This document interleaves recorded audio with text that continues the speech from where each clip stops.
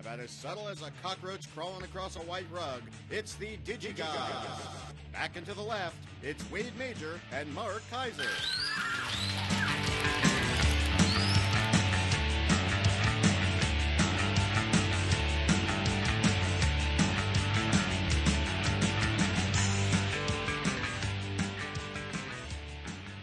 Oh, another fine listener-supplied intro. Corey, which one of our fine long-time listeners sent that? That was sent in by Lorenzo Rafa. The end. Beautiful. Thank you, Lorenzo.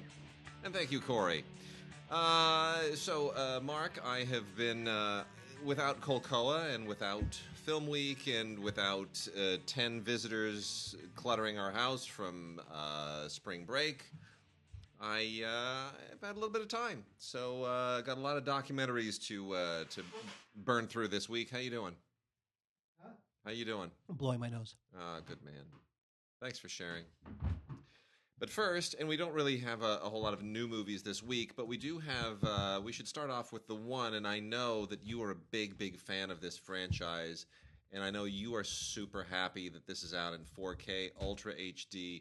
Before we shouldn't waste any time. We need to let you just get your emotions straight and express. Just let it all hang out. Let it all hang out. I remember when 50 Shades of Grey came out. I remember the screening because the screening in Hollywood. I can't watch either of these films beginning to end. I can't. They're both horrible. But the screening for the first one, normally all medias are pretty state affairs. You're sit and watch the movie, and you read a book before the movie starts, or you check your Kindle, or you look in your phone, and then the movie starts, you all go home. This one, every row included at least one gaggle of 3 or 4 women dressed up and giggling already, thinking that they were going to see this dangerous little fun little moment of girl bonding. Yeah. Right? Oh, let's go see 50 Shades of Grey. It'll be so much fun. And of course, the movie was terrible. I just don't. And the movie was so chaste. It was somehow they built it up to be this sexy thing, this R-rated sexy thing. It literally is it's a Harlequin romance. It's terrible. It was the least sexiest film ever. I read one paragraph that somebody posted on Facebook at some point from the book. It wasn't even bad writing. It was illiterate writing. It was like the kind of writing fourth graders write better than this. It was astonishing. I don't even know how this thing got published. Well, I believe it was self-published. Was it published on Amazon or something? Or? I don't know. But you know what? But here, I'll tell you this. It's horrendous. I'll tell you this, though. That's good producing. Because you read that, and you thought, even though this is garbage writing, I think there's something in this. I can tap into something. I could say the same thing about Forrest Gump. Have you ever tried to read Forrest Gump, the novel? It's unreadable. Now, it's not unreadable because it's badly written. It's unreadable because the whole thing is written in his voice, from his point of view, in that bizarre, quirky pidgin English. And it makes your brain cramp to try to read even a single sentence.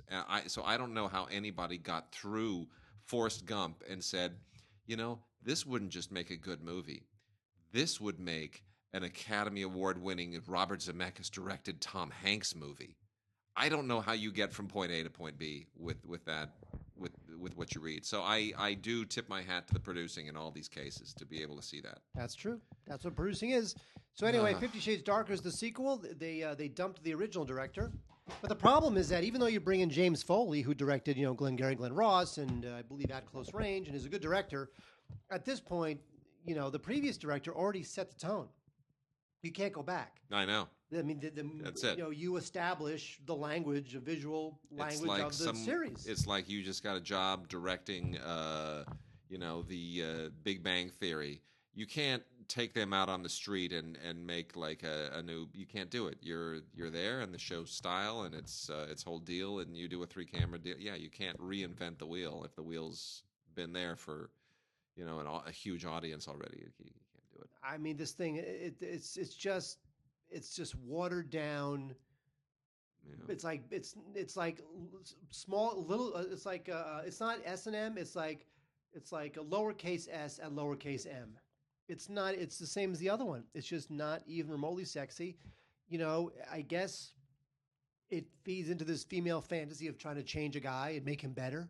The mysterious, Gray, what's his deal? And she tries to kind of infiltrate his life and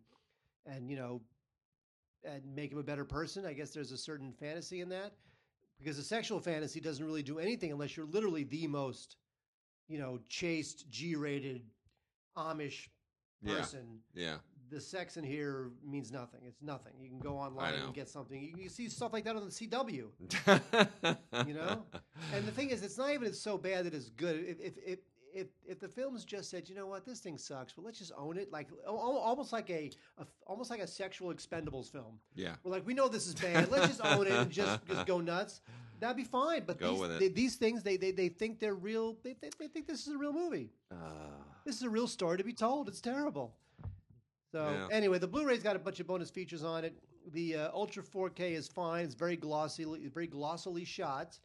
And if you think you're going to see some like hot smoking sex in 4K, this is not your movie. Even though it's rated R, and even though it's a little bit more R-rated than the previous one, it's really not much. So this thing is just terrible. And then we got a little indie this week, which I've got to make mention of because this thing's so unhinged. It's called The Greasy Strangler.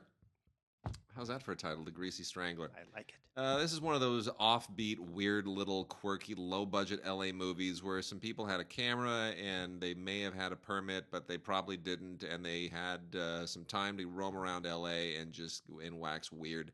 And that's what this is. This is a guy and his son who do this walking tour of disco in Los Angeles, and they wind up fighting over a woman who takes their tour, and meanwhile there's this creepy kind of monster maniac serial killery thing called the Greasy Strangler roaming around.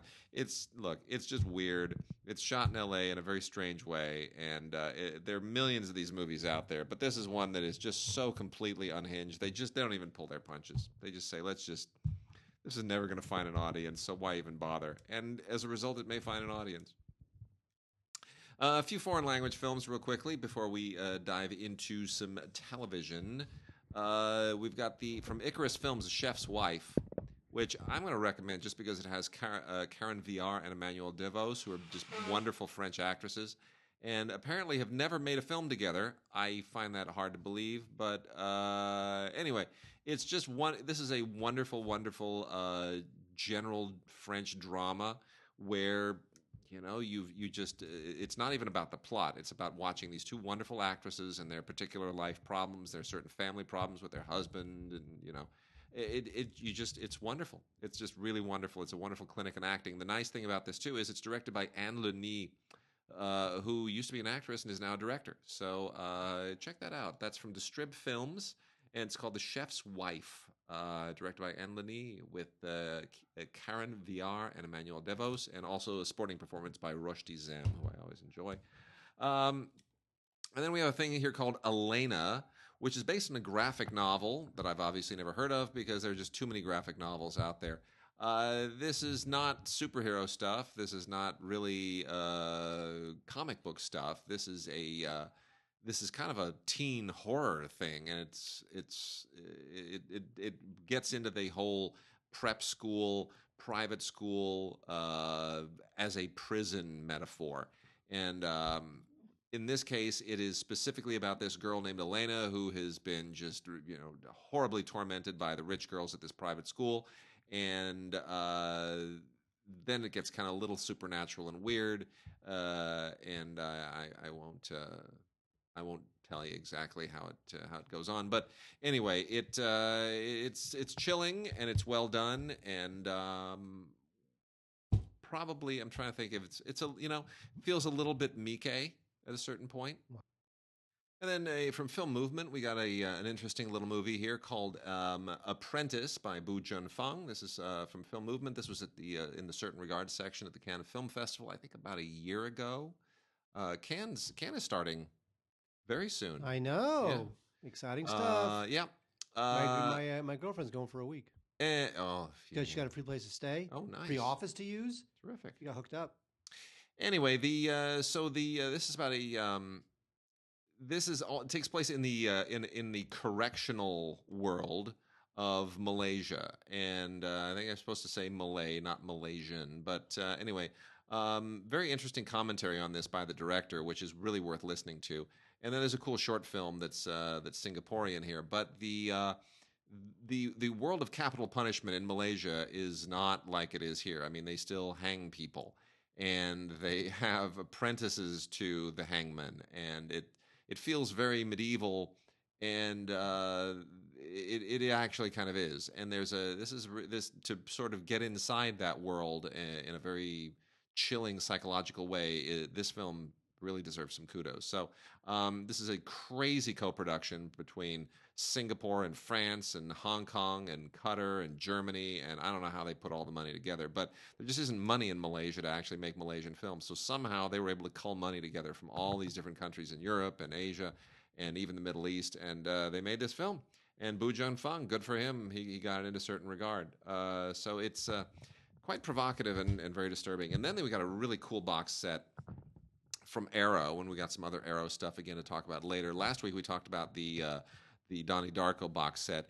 This actually rivals it, believe it or not. What? It's not one film, but it's many films. And this is, if you're not familiar with Kiju Yoshida, as I was not, Yoshida is quite an interesting Japanese director. A contemporary of Nagisa Oshima and a lot of those other kind of late-stage Japanese New Wave directors. And he really has it's a fascinating style, the way he makes his movies. The box set is called Love Plus Anarchism, and includes films like Eros Plus Massacre and Heroic Purgatory, and movies that I had never heard of, never seen before. I can't say that these are movies that I want to watch a lot, but he's a really aggressive stylist, and really somebody who's worth discovering, because he was never on my radar with any of the great new wave directors of the period. And so anyway, this is an interesting box set for those who may want to see his stuff, discover his stuff. It's all on Blu-ray. From Arrow, from the Arrow Academy line. Let's say that. Let's be very clear about that. The Arrow Academy line. Maybe the most interesting film here actually is called Coup d'Etat. In any case, the filmmaker is Kiju Yoshida, Love Plus Anarchism box set from Arrow Academy. I applaud them, because I don't, you have to kind of work hard to develop an audience for this. So I hope this finds an audience. All right, let's talk about some TV, Mark. Okay, let's do that. It's all Acorn stuff. You love this crap. No, it's just this one. This one, Rake. This is Rake, Series 1. Okay. Yeah, that's the only Acorn thing here. The Rake Series 1 with the great Richard Roxburgh, who just doesn't age. I don't know what his game is, but he continues to be absolutely amazing. This is an Australian comedy, kind of a drama, kind of a comedy. It's also got Hugo Weaving in it, and the absolutely wonderful and fantastic Rachel Griffiths. And by the way, Rachel Ward is one of the directors on this. Isn't that interesting? Rachel Ward? Yeah. Well, that's Rachel interesting. Ward and Peter Duncan. I mean, it's a good show. Rake Series 1. It's like all those British barrister shows. It's a courtroom thing. It's a legal thing, but it's not like the American legal thing. It's more like I guess it's like an Australian Ally McBeal by way of what's that British series that has the with the barrister? Only Horses and Beer. That's the one. Exactly. That's called? Exactly it. I don't know. It's one of those things. It's got some title like that. Anyway, check it out. Sam Neill, a lot of great talent here. Noah Taylor looks kind of weird in this thing, but Rake Series 1, good. It's Ally McBealish. That's all I can tell you. It's Ally McBealish with Australian accents. Wait, there's an HBO show called Divorce with Sarah Jessica Parker and Hayden Church. Oh, I heard about this. This was supposed to be, easily billed as the flip side to Sex and the City, right? Yeah. So you've got this woman played by Parker who decides suddenly that she wants to end her 10-year marriage to Thomas Hayden Church, but it can be difficult to suddenly decide you want to get divorced and start anew. Yeah. So there's obviously a lot of truth here. There's some laugh out loud stuff, but I think ultimately this not really going to grab the zeitgeist the way that Sex and the City did, Yeah. So this thing is kind of just lies there. Yeah, it's just kind of scuffling along. All right. We got three minor titles here I'll make mention of real quickly. Shark Week, Shark and Awe Collection. This is a Walmart exclusive, Mark. What? Can't get this anywhere else. If you want Shark Week, Shark and Awe, you got to go to Walmart. I know. You're going to be driving all over the city looking desperately to see where, how, where, who. This is 32 episodes of Shark Week. I have never understood why this is a thing, but I guess... Because it's awesome. I guess. It's sharks. It's weeks. Whatever. That's from Discovery. And then we also have Bob Hope Salutes the Troops. This is 3 DVDs featuring Bob Hope doing USO performances. Some of it better than others. Some of it is not really that interesting. It's more interesting to see who he brings out Pointer Sisters are in this, which is kind of unexpected. Ann Gillian, I'd forgotten Ann Gillian was even a thing. Remember Ann Gillian? Yeah. My goodness. Anyway, watching this is like watching those old Friars Club roasts. It is, exactly. Like they bring up these names from the 70s that you vaguely remember as the tiniest kid. It's a blast from the past. So it's more kitsch than anything else. Bob Hope and USO and a lot of Rosie Greer is in this as well. So that's fun. But 3 DVDs is a lot. You're not going to sit there and watch all 3 DVDs of this thing. You put it on in the background during a party. And then as long as we're talking about Shark Week, we have another Walmart exclusive, Mark. Beaches. Oh, no. I know you're thinking, Beaches, the Gary Marshall movie with Bette Midler and Barbara Hershey? No. You wish. No. This is the new television version with Nia Long and Idina Menzel. Did I say Idina Menzel? I'm sorry. I meant Madame Fladimsdim. Yeah, wait, what did he say? I can't remember. It was just the greatest moment in Academy Awards history. And now to sing the Oscar-nominated song from Frozen, in Dimblim Stum Dumbledum. Let me see if I can look that up real quick. Engelbert Humperdinck. It's hysterical. I don't know why. This was a Lifetime production, and it's not very good. And it makes me sad to say that because it's directed by Allison Anders, who is so monumentally talented. The wickedly talented, one and only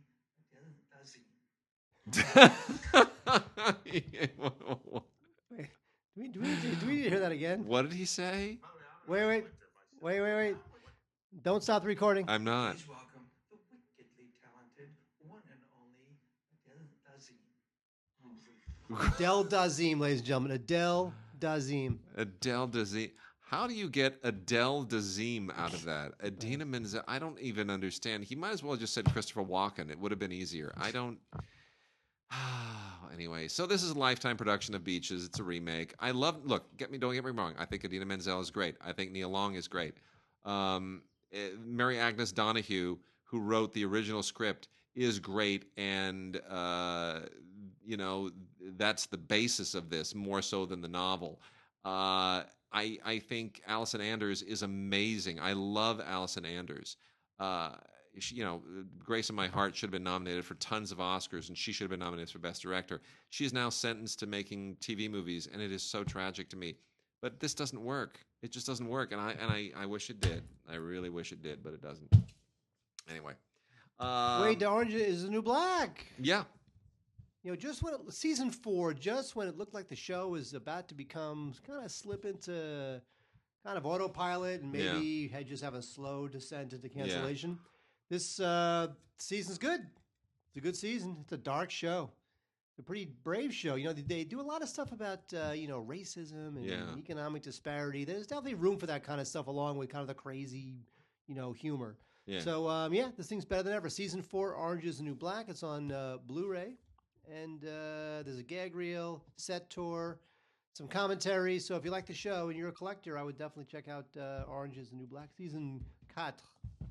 Quatre. There you go. You're getting your French on. Damn right. Good man. Animal Kingdom, complete first season. This is a TNT series based on the amazing movie, which we all love. We love Animal Kingdom, the movie. And they went and actually somehow looked at that movie and said, even though there's closure in that movie, I mean, I don't know how you sort of look at that movie and think, let's make this into a series. But they did. And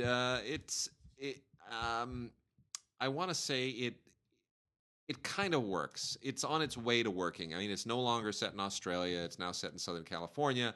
And, it's the same general premise. You got, the 17-year-old kid, his mom dies of an overdose. And so he goes, now he moves in with his evil crime lord grandmother and all the horrible relatives. And it's much more rednecky than it is outbacky. It's so you can tell that they've sort of adapted the structure. I'd rather watch the movie again. Yeah, I would too. But that said, I mean, it'll be interesting to see where they take this. It shows promise. It's got some growing pains. It's kind of trying to sort of figure out where it's going to go. But when you watch it, you can sort of see what they're aiming for. And Ellen Barkin, as the matriarch of this clan, is very, very good. She's a very different take on the character, as you would expect it to be. But I'll give them room to grow. It's a first season. It's a little awkward, but TNT takes chances on things, and let's give them some time. And that's on Blu-ray with Ultraviolet. Wade, we have on DVD the 4400, the complete series. This is that show that kind of muddled along for 4 seasons. It's about this comet that comes to Earth, and when it arrives, 4,400 people go missing, and then they come back, and some have been missing for years, and some have been missing for months. And who are these people, and why can't they remember where they were? Why can't they remember where they went? And so, so that's what it's about. So there's literally 4,400 stories they could have told during the course of this series. But it's got Peter Coyote in it, and we always like to see him. He, of course, from E.T. And this thing was pretty good. It kind of, it's like the other show, it kind of scuffled along a little bit. But 42 episodes on 10 discs. You've got to be a real 4,400 head to check this out. But there's audio commentaries on some of the episodes, deleted scenes. So if you're a fan of the show, you got to get it. The 4,400 to me, it's not worth. I mean, if you watch a handful of these episodes, you'll get it. It doesn't have that Damon Lindelof, J.J. Abrams thing where it's constantly just intriguing you big time and like a primetime Twilight Zone soap opera. It's not quite that polished, but 4 seasons is not a bad run nowadays. All right, Mark, I'm going to burn through a whole lot of PBS right now. I had PBS just sitting on the TV. Great, I'll all check week. the news. Yeah. So here we go. This is what we got from PBS. It's a big chunk of wonderful. On Blu-ray, the only Blu-ray of PBS is Yosemite, which is an installment of nature that just demands to be on Blu-ray. It's pronounced gorgeous. Yosemite. I'm sure it is. This is gorgeous. If you've never been to Yosemite, you will feel as if you have just from watching this. It's beautiful. It's absolutely beautiful. Great. You don't even need to put the sound down. This doesn't even have to have the sound on. Yosemite is so gorgeous. I am ashamed to admit, even though it's relatively close, I've never been there. And but I've seen all of the Ansel Adams photographs, so this definitely complements all that. It is gorgeous, just wonderful. It's an hour long. It should be twice as long. It could be 3 times as long. You'd still have a great time. And if you turn up the sound, it's beautiful. 5.1. It's great. Yosemite, one of the great treasures of America. And then on Blu-ray, we've got 4 PBS documentaries that deal with issues of current political import. We have the first 2 are both Frontlines, and one is Divided States of America, which talks about, kind of goes back into the Obama administration and comes up into the early stages of the Trump administration and talks about just how divided the country is and why, and the media and populism, and it's a typically awesome Frontline. And then the other Frontline, which complements it, is Trump's road to the White House. I know you love that picture. There he is wearing his Make a Great hat and with the gesture and the whole thing. By the way, the idea of doing a rally to compete with the Correspondents' Dinner, kind of an interesting thing. But he's all about misdirect. I know. That's That's the it. thing. That's what it is. I know. It's know. just every week is a I've sort of stopped paying attention because it's just all too like I know people who love Trump and I know people who hate Trump, and I want to continue to have dinner with all my friends, so I just don't even broach the subject anymore. But this is really interesting. Trump's road to the White House. It is extremely. These are the people who do the choice documentaries that they do every 4 years, and this is really, really incredibly insightful, and it gets into a lot of kind of gets into the weeds in ways that no other media outlets have, and that's what Frontline does so well. So I do recommend that. I also recommend The Talk: Race in America. This is a standalone doc from WNET 13, who does all kinds of great work for PBS. And, this has been a subject in America for a half a century now, if not longer, ever since the Civil Rights era, and certainly substantially before that.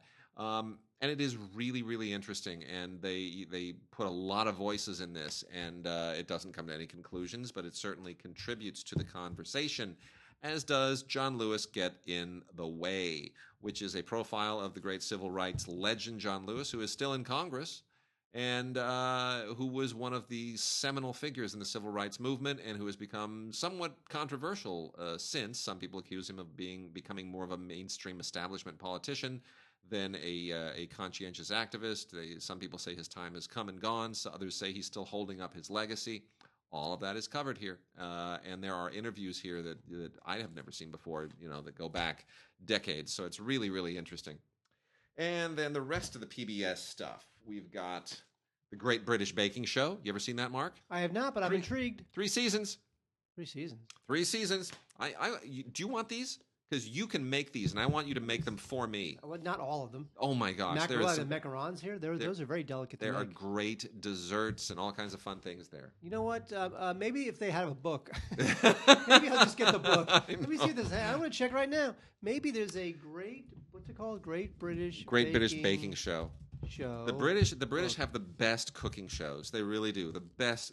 Just simply the best. I am not a baker. I can cook. As they say, cooking is art and baking is chemistry. And I was never good at chemistry. You have to get everything just right. It can't just be a dash and a pinch. It has to be precise. Yes, it does. It's like super precise. Everything has to be absolutely spot on. And the minutes, you can't just say, well, put it into, set it to around 400, 425, leave it in for, 10 or 12 minutes until the thing browns. No, you can't do that. Because, it's gotta be spot on. Because cooking is all about hiding your mistakes. Yes. Like you cook, you're like, this is not salt, throw some salt in. And then, this is delicious. Of course, you saved it to the last minute by throwing some salt in. Can't do that with baking. No. Baking's unforgiving. That's true. If you make the slightest mistake, it screws up. So anyway, that's why I loved watching these. It's a lot of fun, but it's so intimidating. So intimidating. I mean, especially like tarts. I never realized how difficult tarts are to make. What about the crust or just no? Just the whole thing because like tarts are really, it's like with a cake you're like, oh well, you can't mess it or it'll fall. Everyone's always afraid that the cake will fall, that it has to rise. And tarts, oh well, a tart, no tart. You have to if it cooks just wrong, things have to marry. Right, they have to marry. That's the cooking. Well, you know what? That's word. why, what is it called? Schmutzy, ice cream, eggs. No, it's you know what? I think I'm getting Cleveland. I think I'm getting sick. I think I'm getting Alzheimer's. I can't remember I can't remember things anymore. I know. I can't either. I really can't. I can't either. It's a custardy thing. I am so sorry, Fred. It's like See that? See what I did? See what I did there? It's a custardy thing. Yeah. What is it? Creme brulee. Creme brulee. Okay. Now with creme brulee, if the creme brulee is not going to come together, yeah, I could literally keep the creme brulee in the oven for 17 hours and it will not come together. It will not congeal. Okay. And it's annoying, and I don't know how to stop it. So yes, sometimes when you bake, if you mess it up, you cannot fix it. It's too bad. All right, so we got some Nova here too. 3 interesting Novas. in particular Super Tunnel, which is the Crossrail. It's about building the Crossrail, which is this enormous tunnel project that's going underneath London, and it's just it's ridiculously expensive, and it's an insane piece of engineering. And I didn't even know this was a thing, but it's really it's quite a monument to British engineering. I got to say that. Treasures of the Earth: Power, Gems, and Metals. This gets into what it obviously is all about, which is what's underneath the earth, what's in the mountains, what are the things that we go and dig up and mine for and drill for that sustain civilization. Super interesting. There's also Search for the Super Battery. I really wish they would get on with it. Nothing bugs me more than battery power technology. It's just so deficient and backwards. And this is talking about what's necessary for us to get to that breakthrough in battery technology. We were still basically working with 100-year-old battery technology, and there's going to be a breakthrough where you can get to a battery that doesn't lose power. No, planned obsolescence will never happen. But you want a battery that doesn't lose power over time. You know what I'm saying? Where like most batteries today, you charge if it's rechargeable. Even in a car, like with your Tesla, you'll get 300 miles on a charge, and then over time you'll eventually get to 250 miles on a charge, and by the time you're down to about 50 miles on a charge, you're really cursing, and now you have to spend $12,000 on a new battery. Might as well buy a new car. Never happen. And so this is we want to get to the super battery, new technology that doesn't get deficient over time, will endlessly recharge, and will hold a charge for a very very long period of time. You know what? They can make that tomorrow. You think? Of course. They need to. I need those batteries. Duracell, get on that. Let's hang on a second. I'm gonna jump ahead here just for a moment. Let me hold on. There are two more novas I'm going to add to this. School of the Future, which is about obviously education, how you adapt education for our changing world. Not a great nova, but an interesting one if you have kids, and I do, and my daughter's going to start kindergarten next year, and I'm terrified about that. And then this is kind of weird and lame, but somehow cute. The Origami Revolution. I don't quite buy the premise of this thing, but if you like folding paper, this basically tells you that you are key to changing the world. That origami is part of our new information revolution, and that origami is plays a part. I don't really buy it. The whole idea that there's this algorithm. It's a very peculiar premise, but I don't quite buy it. Anyway. Secrets of the Dead is another great series. Nero's Sunken City, Van Gogh's Ear, and Leonardo, the Man Who Saved Science, which is all about Leonardo da Vinci. All of them are really, really great. Secrets of the Dead continues to be a really, really good show. Plants Behaving Badly, which is just about weird plants that do things that plants really shouldn't do, like, shopping at Target. Really? Yeah, maybe. Then Wild Weather, it should have been on Blu-ray. This is all about extreme weather conditions. A lot of great photography here. Would have been better on Blu-ray. Really, really far-reaching stuff that they went, tornadoes and hurricanes and dust storms and all kinds of fun stuff. And then the last two, one is a Frontline, one is an American Experience. These are both about, conflict in our time, one of them foreign and one of them domestic. Ruby Ridge is an American Experience documentary that is all about that 1992 catastrophe in August when the showdown at Ruby Ridge happened, and that changed a lot in American society. It changed a lot of laws. It changed the way that people deal with barricaded fugitives and the like. It's a very, very disturbing revisitation of a particular point in American history. By the way, what we didn't talk about on last week's show, it's the 25th anniversary of the LA riots this month. There was a great documentary on... There are two. I talked about one of them on Film Week a week ago, which is LA 92, and then there's the John Ridley doc, which is also out around the same time, Let It Fall. And John Ridley's is mostly interviews and archival footage, and LA 92 is all archival footage, and it's just gripping and riveting and really disturbing. Well, that one sounds like it's like the O.J. Simpson doc. It is. It's very much. It's kind of a partner film because it connects it to the Watts riots, which were from 1965, right? So it's a generation separating these almost identical incidents, and it's very upsetting. It really is. You wonder, have we still learned nothing? And the weird thing. Well, the good news is we have a black president. We had a black president. The bad news is we've still learned nothing. Yeah, and the weird thing for watching LA 92 and the subject of the riots for me, I wasn't even here. I was in Paris when the riots broke out. I was on my way to Cannes for the first time, and I'd been cavorting around Paris. I was staying with a friend in Paris for a few days. Very sweet old lady, that old friend of the family's, and I got back to her place, and she said, "Oh, things are happening." And I was like, "Okay, what? Like, what? There's like it rained." What's happening in LA? And we turned the TV on, and I was like, oh, whoa. And then I remembered, the trial. Yeah. And I was like, you got to be kidding me. Oh, no. And then I found out. I called my mother, who was very calm, and she just said, oh, yeah, it's fine. We're okay. I'm watching some smoke. You guys are up on a hill in Malibu. Well, but she's watching she says, I'm looking in the distance. I see some smoke plumes. I'm like, okay, that doesn't make me feel better. But she lived through World War II. This is all. Oh yeah, I hear the Russian guns. I think I see some artillery. None of it phases her. None of it phased her. Right. She was unimpeachable, unflappable. That's the word, unflappable. Was she the unsinkable Molly Brown? She was. Not Molly Brown, but she was just generally unsinkable. Why have you not given me the Cookies of Life recipe yet? The Cookies of Life recipe needs to be mine. Yes. I will dig that up today. You have promised me that. I know. I got to dig up the recipe. Wade's mother made the best. Wade's mother made the. I remember. So Wade's mother made the best cookies. I used to call them Cookies of Life.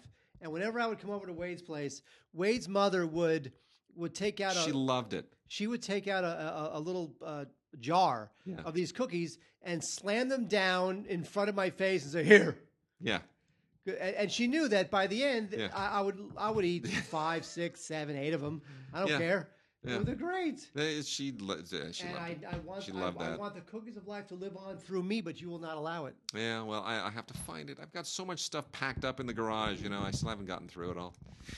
Anyway, Frontline documentary, Battle for Iraq, which also includes a little bit on hunting ISIS, which is a secondary subsidiary piece to this, but it's like half the running time.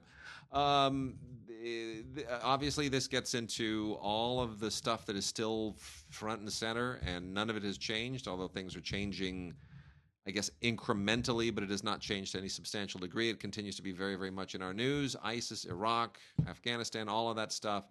And this gets into the weeds and tries to sort of unravel why and who and what. It's fairly all encompassing, probably a little too short, but still very, very moving. Battle for Iraq from Frontline. All right, that's it for these. Mark, we can talk about some other docs, or we can go into anime, because I know there's one anime that you want to talk about. Am I supposed to be, oh my God, Wade, thank you so much. Well, no, I'm not going to do it. Okay. Although I did very much love The Red Turtle. I thought you went crazy for this. Weren't you nuts for this? Okay. So, did you not like it? I like it very much, but I think the other one, the one we gave the award to, is a better film. Which one? One My Note Life thing. What was it called? I can't remember. It wasn't the zucchini thing. No, it wasn't the zucchini. It's the other anime. It's the other anime. It was Your Name? Your Name. Thank you. Yeah, Your Name. I don't know why I can't remember that title. Because I'm going totally senile. Because you're like me. We're goddamn. Your Name is a better film, I think. But this is still a really great film. You know what? I think this thing is just exquisite. It's there's no dialogue. All you've got is the sound of water and wind and birds and a score, and that is it. And it's about you get these very simple, beautifully rendered images of a young castaway living out his entire life on a desert island. And it's just crazy. It's just really, really affecting. And the only other character in the film, basically, is this red turtle. And it's just lavish, and the imagery is stunning. And there's all sorts of interpretations you could possibly make from this thing. So I just thought it was really just an interesting, fascinating, provocative sort of vessel for whatever you want the film to mean. So I loved it. The Red Turtle. It was nominated for an Oscar, Best Animated Film. Very deservedly, too. Very deservedly, too. Yeah. And we considered it very strongly, as Wade just said, for the LAFCA Award, but we gave it to Your Name, which is also very good. And, you know, they sent us a big old press kit announcing the theatrical release of Your Name with the dubbed version. I mean, it's really glossy. Like Funimation really, really went to town. And right across the top of that big old fancy press kit, LA Film Critics. Yay! They made a big fuss out of it. Yeah, I mean, there's a lot of really interesting anime that's finally kind of mainstreaming, and the Red Turtle is really just it's so all that studio, you know, it's Ghibli or Ghibli. I always say Ghibli because Ghibli sounds like giblets. I think it is Ghibli. It's we always get corrected by Charles Solomon. No, by our Japanese listeners. Oh. We've got a few, and they're always correcting. They're always sending. See, I emails. can't say Ghibli because it sounds like giblets, and giblets is a silly word. I think you're supposed to say Ghibli. It sounds. I know, like it's hard. It doesn't spill off the tongue. But in any case, Red Turtle, terrific movie, great movie. All right, a few other anime things to plow through here. Ocean Waves is a Tomomi Mochizuki film. This is also Studio Ghibli. And it is really quite delightful.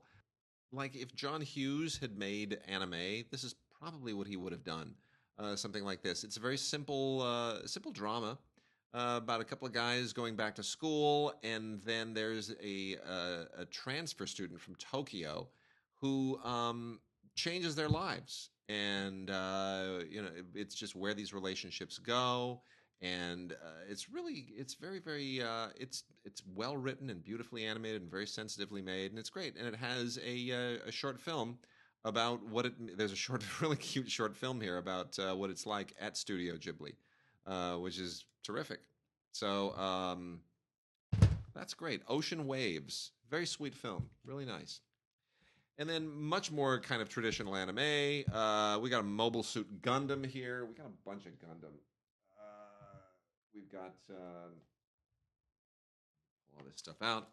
So let me try to. Okay, so here we go. So we've got Mobile Suit Gundam. This is the 8th MS Team OVA series. Now, for those who've sometimes asked us, OVA means there are episodes here that were never televised. They're only available on Blu-ray and DVD. So this is 12 episodes of Mobile Suit Gundam, the 08th MS Team OVA series, and it also includes the movie Miller's Report. This is some of the more entertaining Gundam stuff. I don't try to make sense of it anymore. I just watch the big robot suits just go haywire and blow things up, and people fight and hair flails, and it's terrific. Then we also have Turn a Gundam. We got a couple of these actually. Set 1 and 2 of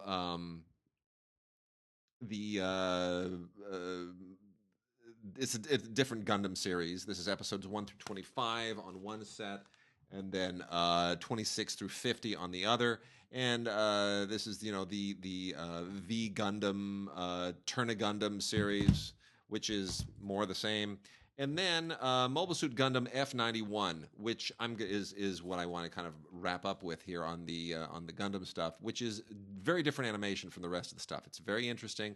It's very aggressive. It's more stylized, and it makes it more interesting. Makes it all fresh. And this even has an English commentary track on it. So that is super, super cool.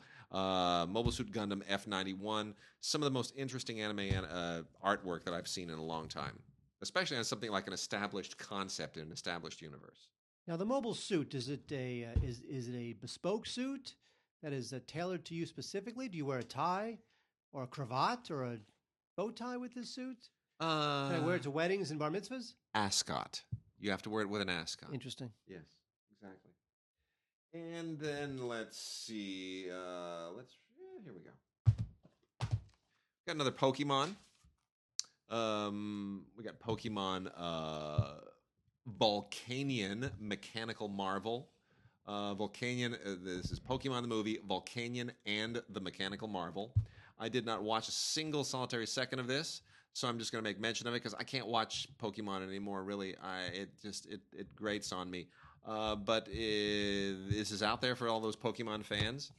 And then from the same people, Viz, I did watch Sailor Moon R, the movie, because I like Sailor Moon, because I love all these pixie girls with the long hair and the long legs and the short skirts, and they're all cute, and they have, they're like not quite, they're otherworldly, and they're adorable, and they have big eyes, and I just like the animation because I'm a sick human being. So Sailor Moon and the Sailor Guardians, are once again saving Earth, and it's a lot of fun. Everything Sailor Moon is kind of it's fetishistic-y, but it's enjoyable in a very chaste way, and I like that it splits that difference. And then let me see, I'm going to do last two animes here. Undefeated Bahamut Chronicle. This is a complete collection, 12 episodes on 2 discs from Sentai. This is more cyberpunk stuff. The Prince versus Princess showdown in this kind of is part of settling up the Arcadia Empire. And then lastly, Gatchaman 2. Gatchaman, complete collection from Sentai. Classic anime that was adapted here at a certain point. I think it was Battle for the Planets is what Gatchaman was turned into here. This is 52 episodes in the original Gatchaman 2 series. And most of this has never been seen here, and it's really great, Japanese anime superhero stuff. It's like sci-fi superhero. It's great. It's really a lot of fun, and this is from the 80s, I believe. This was originally put together. So in any case, Gatchaman 2, good animation, Sweet. Good storytelling, a lot of fun. All right, Mark. Next, let's go back to some of these docs. Terrific doc about Toshiro Mifune. Yeah, come on, he's the best. This is Mifune: The Last Samurai, narrated by Keanu Reeves, who is probably the person I would least want to narrate a documentary, but somehow they made his voice sound. Yeah. Whoa, Toshiro is awesome. Anyway, Toshiro Mifune, he obviously he made 16 films with Kurosawa, including some of his greats, Seven Samurai and Rashomon. And he is great. He was there during like the golden age of Japanese cinema. It was all about Toshiro Mifune, and I just love this guy. He is so cool and so handsome, and he's just like the ultimate samurai character. And this is a great documentary. It was done by a guy who won an Oscar named Stephen Okazaki.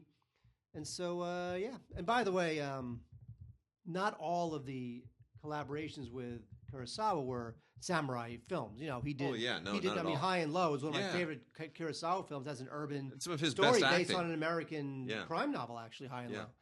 So good stuff. So if you don't know Toshiro Mifune, or even if you do, I would definitely check out The Last Samurai. A couple of the most acclaimed docs from last year. I Am Not Your Negro was Oscar nominated. I thought should have probably won, but did not win. Can I say something? Yeah. Did you not like this? Obviously, I'm sympathetic to its message, but it felt muddled to me. It felt like it wasn't quite making its point clearly to me. For those who don't know, James Baldwin, extremely legendary and famous civil rights leader and a great thinker. More than anything, was friends with Malcolm X and with Martin Luther King, sort of bridged the philosophical divide, and the televised interviews with James Baldwin are really extraordinary. I mean, his discussions of race and the problems of race at the time, they go to a place that others would not and could not, and extremely fascinating philosophical dissection of a lot of these problems, and a wonderful thinker.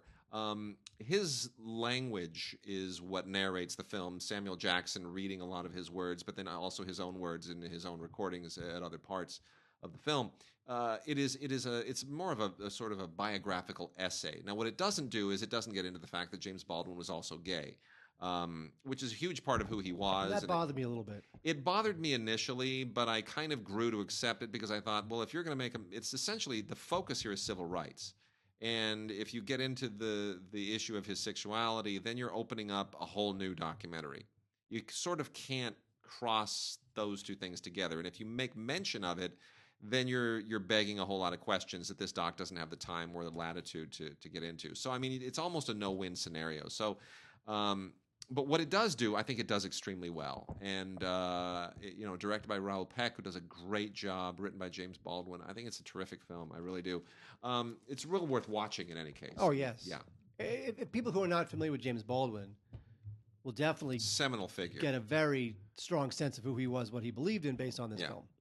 And then also one of the most acclaimed docs of last year is director Otto Bell's The Eagle Huntress, which is probably my overall favorite doc of the year. Eagle Huntress is amazing. The photography alone is amazing. They go to the Mongolian part of Kazakhstan, because Mongolia, the Mongolian people don't just live in Mongolia. There's a part of China that's Mongolian, and the Mongolian people ethnically and tribally sort of span a lot of different countries other than Mongolia. So this is in Mongolian Kazakhstan. And there's an ancient tradition there where you use eagles to hunt. You go and if you're an eagle hunter, you capture an eagle when you're very young, and your father or your grandfather or your forebears who've for hundreds of years have mastered this. You capture a wild eagle, and then you train that eagle, and that eagle becomes loyal to you. And then when the winter comes around, you go out in the snow and you hunt rodents and foxes and whatever else with that eagle, and that eagle will catch your prey, and you use the fur and the meat. I mean, for hundreds of years, this is how these people have lived, and it's how they still live. But it's always men. This is about a girl who decides, I want to be an eagle huntress. And her dad is supportive, and her family is supportive, and her grandfather is supportive, but all the old elders, not so supportive. Women aren't supposed to hunt with eagles. And, of course, there's an eagle hunting competition that you go to, and you got to train your eagle to do this and that and the other thing. Anyway, all of that is about this 13-year-old girl who has decided she is going to do what men, previously only men were supposed to do. This brought me to tears. It really did. And maybe it's the father-daughter thing. Maybe I project myself into all of that. But it brought me to tears. And the fact that they go to this in the middle of nowhere place to tell this incredible story. Well, that's the thing. When I was watching it, and the documentary is terrific. When I was watching, I was thinking to myself, how do they find these stories? They went to just the deepest, darkest corner of nowhere to find this incredible story. Who found this story? Yeah, I don't know. Who found these people? How did that story get back to some goat farmer who then got it back to some store owner who then got it back to some filmmaker? And they're like attaching GoPros to the eagles at some points. I mean, there are moments where you go, wait a minute, I'm on the head of the eagle. I'm flying. It's kind of freaky when they do that. Stupid eagle. It's pretty good. It's cool. So anyway, yeah. It's a great film, Eagle Huntress. I just love that movie. Gary Newman, Android in La La Land. In my car. I loved that song when I was a kid. That was the best one. Cars. Yeah. Gary Newman, Android in La La Land. I wonder whether this was called something different until La La Land came out, and then they changed the name. Great question. Well, anyway, this is a great documentary from First Run Features that looks at Gary Newman looking back on his life and certain handicaps and issues that he had to get past. I will not reveal them specifically. His family. It's really you're taking a really crucial artist who is largely forgotten in this day and age. Well, he's pretty much a one-hit wonder is the problem. But he's an influence, and they talk about that here, how despite that one-hit wonder, he has become a huge influence, and his legacy is really represented more in those who cite him as an influence and who have carried his torch. But you realize what an amazing guy and what an amazing life. It's a good doc. Gary Newman, Android in La La Land. I love that title. And then another amazing story, An American Conscience, the Reinhold Niebuhr story. Are you familiar with Reinhold Niebuhr, Mark? Oh, yeah, he was Mr. and Mrs. Niebuhr's kid. Yeah, right. I had a feeling you were going to say that. So Reinhold Niebuhr is the guy who wrote the Serenity Prayer. Okay. Oh, bless me to accept the things that I can't change and all that. Yeah. The things I can't, whatever. Yeah, that thing, which I love, which is probably quoted more than anybody else ever.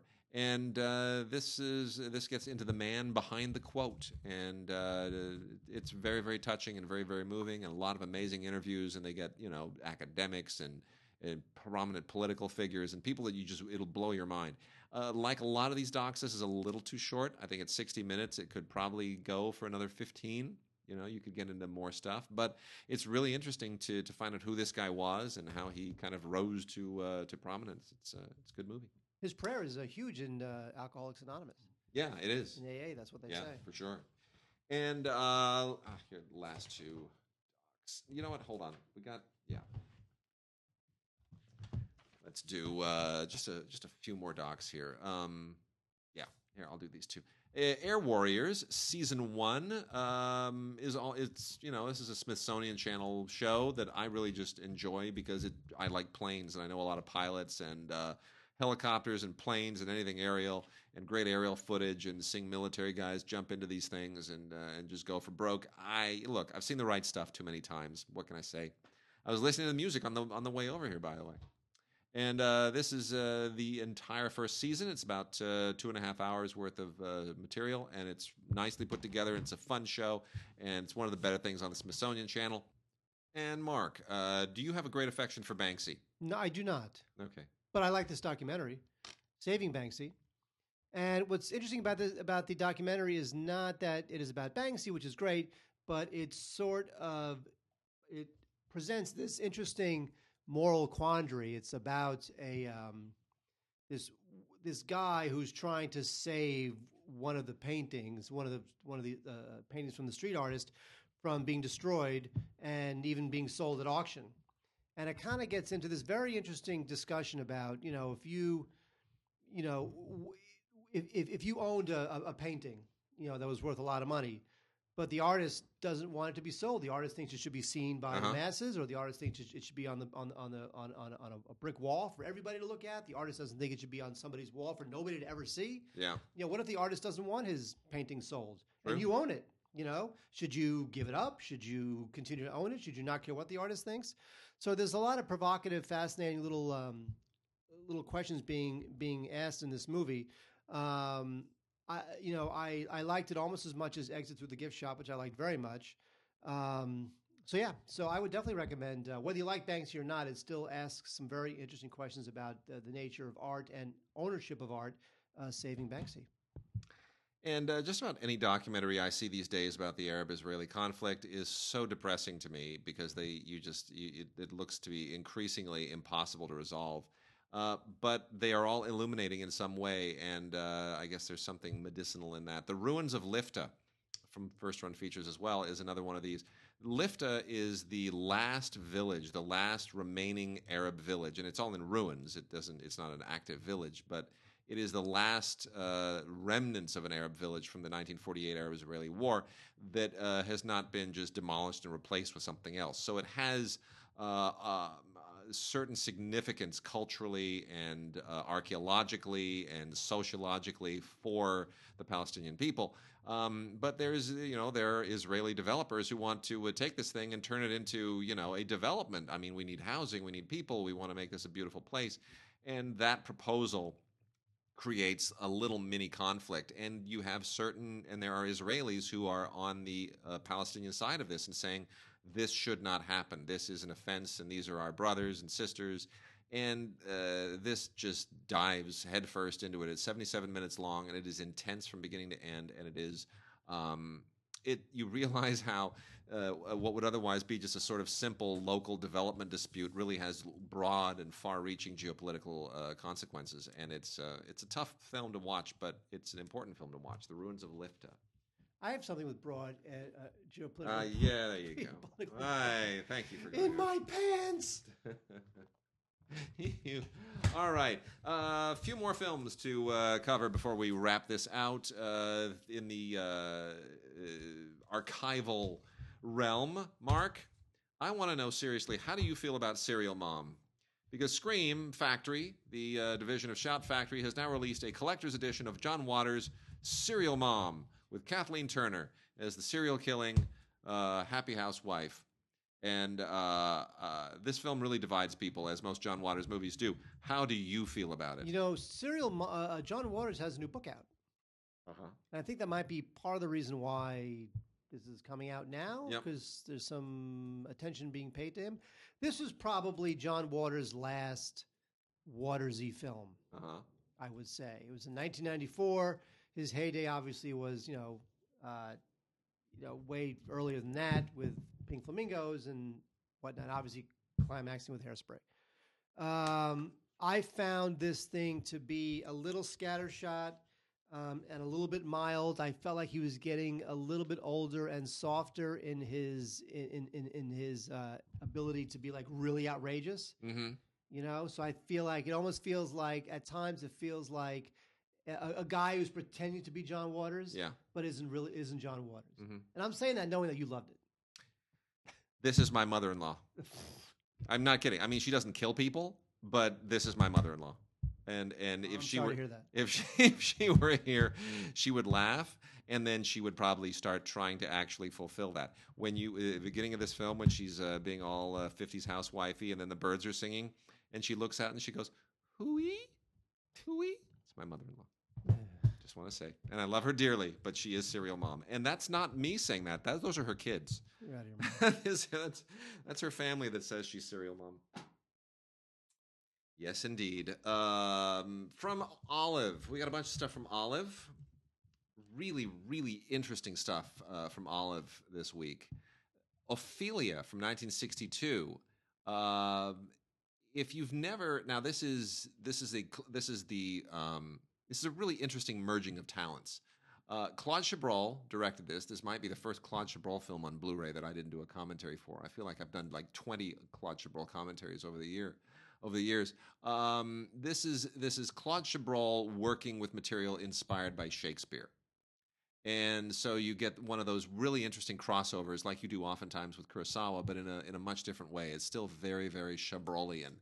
And it's moody, and the psychology of these characters and the way that it sort of imports Shakespearean archetypes into a contemporary situation is super, super interesting and creative, and it is some of Chabrol's most interesting stuff.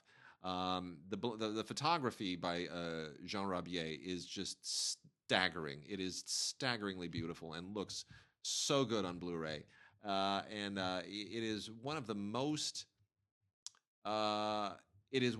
interesting Chabrol thrillers because he's clearly aware of that he's working from probably like Torment, L'Enfer, where he's working with material that was originally part, like the previous screenplay by Wages of Fear. Clouseau, yes. So he's working with a screenplay by Clouseau, so he pays homage to that, and he's very aware of the fact, and he doesn't overly Chabrol it. Same thing here. It's very much him, but it's also very much Shakespearean, and he's clearly aware of his resources and his sources, and he sort of melds himself into it in a very interesting way. It's a great film. It's a really terrific film. Then there's also Claude Chabrol, Jean-Luc Godard, Ugo Gregoretti, and Hiromichi Horikawa collaborating in one of those really cool kind of anthology efforts that were such a big deal in the 1960s in particular. This is probably best described as it is anthological, but it is also a little bit more like Babel, except it deals specifically with the global nature of swindles and cons, and it's a really interesting film. Amazing cast: Gene Seberg, Catherine Deneuve, Ken Mitsuda. Great cinematography by some of the best cinematographers who've ever lived, including Raoul Coutard, Jean Rabier, we just mentioned, and Asakazu Nakai. Really fascinating film, The World's Most Beautiful Swindlers. Long forgotten, but very interesting. And then a bunch of Valerian Borachik releases. Valerian Borachik, the Beast director. He just really out there and a very aggressive director whose work is not quite that well known. Kind of exploitation-y, kind of artsy. Sits in a really strange place in the 1960s. It's just nobody like him. And we get Goto, Isle of Love, which might be his actual best film, the most interesting film artistically that he ever made. Shot in black and white and really very haunting and creepy. And not very, it dates well. It ages very, very well. We also have Blanche with Ligia Branice. And this is a medieval French tale takes place in the household of a baron, and it's very, very dark and kind of gets inside your nerves. Beautiful photography as well. This is in color. This is from 1971. He's moving kind of more into a much more modernistic style. And then there is Theater of Mr. and Mrs. Cabal. I'm sort of less enthused by this. This is he's dabbling in animation, and it's really very dated animation. I don't. It doesn't really work for me. It's kind of a it's a bit of a more an experiment. It's very avant-garde animation. If you it's worth checking out if you're a fan of his. And then lastly, the short films collection, Valerian Borachik short films, which includes stuff like The Astronauts and Angels Games and The Phonograph. And this is interesting only if you already know what you're getting into. A lot of this is also very, very experimental. There's some animation here as well, which kind of sets the table for the Theater of Mr. and Mrs. Cabal. And that's about it. So that's Valerian Borachik. And that's what we have from Olive this month. I like Olive. I like watching their films. I like eating their delicious green Mediterranean fruits. Mark, we're going to talk about the last four here, which are from the Warner Archive collection. And I've got some mixed feelings about some of these films, so I'm going to let you kind of balance me out here. Ride the High Country with Randolph Scott and Joel McCrea is considered one of the all-time great westerns of its genre. Randolph Scott and Joel McCrea, obviously longtime staples of the western genre. Sam Peckinpah directed this, and I don't think that this is the best Peckinpah film. I think it's Peckinpah sort of trying to step into somebody else's shoes and trying to make somebody else's kind of western. It doesn't feel like a Peckinpah western so much to me. Do you have any great opinion about Ride the High Country? I like Ride the High Country. It is definitely not Peckinpah's best film. I mean, if you were to think of something like what's the quintessential Peckinpah film, you would not think it's Ride the High Country. No, it's a Wild Bunch. Wild Bunch is a quintessential Peckinpah. Yeah. That's it. And this doesn't. And maybe that's just because I'm holding him to too high of a standard. I mean, this can't be. This is 1962. He's making this sort of in the moment of when westerns are a very particular thing, but it doesn't. It still feels like he's copying to somebody else's style, and a lot of people love this movie. It's a beautiful Blu-ray, but I just don't really respond to it so much, and it's not even my favorite Randolph Scott film. In any case, it has some interesting special features. A featurette called A Justified Life, Sam Peckinpah and the High Country, which is good, and then there's a commentary with Peckinpah biographers Nick Redman, Paul Sedur, Garner Simmons, and David Weddle. Nick Redman, of course, we should also point out, is one of the Twilight Time principals. Really, really smart guy. And then Spencer's Mountain, Henry Fonda, Maureen O'Hara, Delmer Daves movie. I'm not a big fan of Delmer Daves either. This is beautiful to look at. The only thing that I think really makes this interesting is wonderful music by Max Steiner, and it has kind of a kinship with the Waltons because it's based on the memoirs of Earl Hamner as well. So, if you accept that this sort of has a lineage that goes to the Waltons as a TV series, then I guess there's something interesting in it. But otherwise, it just feels like a kind of a routine Delmer Daves movie to me. I don't know if you've ever seen it. I have not. Okay.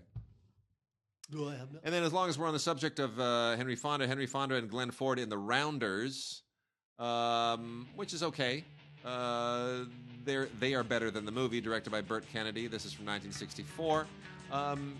It's kind of it's a star vehicle with two guys who really made a go of westerns, and they're just kind of going through the motions here. It's not a particularly great film, but it's fun to watch those two stars. And then you have something there. This is an odd little movie, 36 Hours. It's a little like, imagine like, I don't know, Manchurian Candidate or Seconds or The Twilight Zone. It's got a weird little funky thing going on.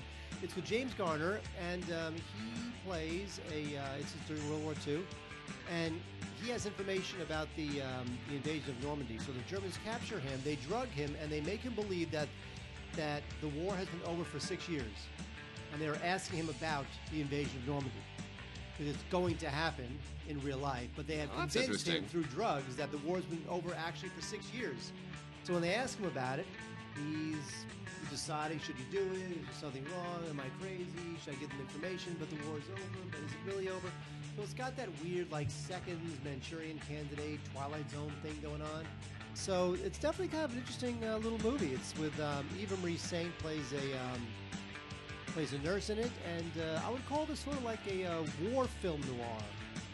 Nice. And, so I think 36 Hours is it's this big, gigantic con game against James Garner in the middle of the war. Awesome. So I thought it was kind of cool. All right. Well, that is it. James Garner, Eva Marie Saint, 36 Hours, Warner Archive Collection. All right, Mark. We'll be, you know what? Next week, we may not be back next week. What? It's Mother's Day next week. Oh, So, mommies. So it is unforeseen what next week will bring. So there may not be a show next week. So just so everybody knows. But if there isn't, we will be back the following week. We will let everybody know on the Facebook page. If you need to get to us, gods@digigods.com.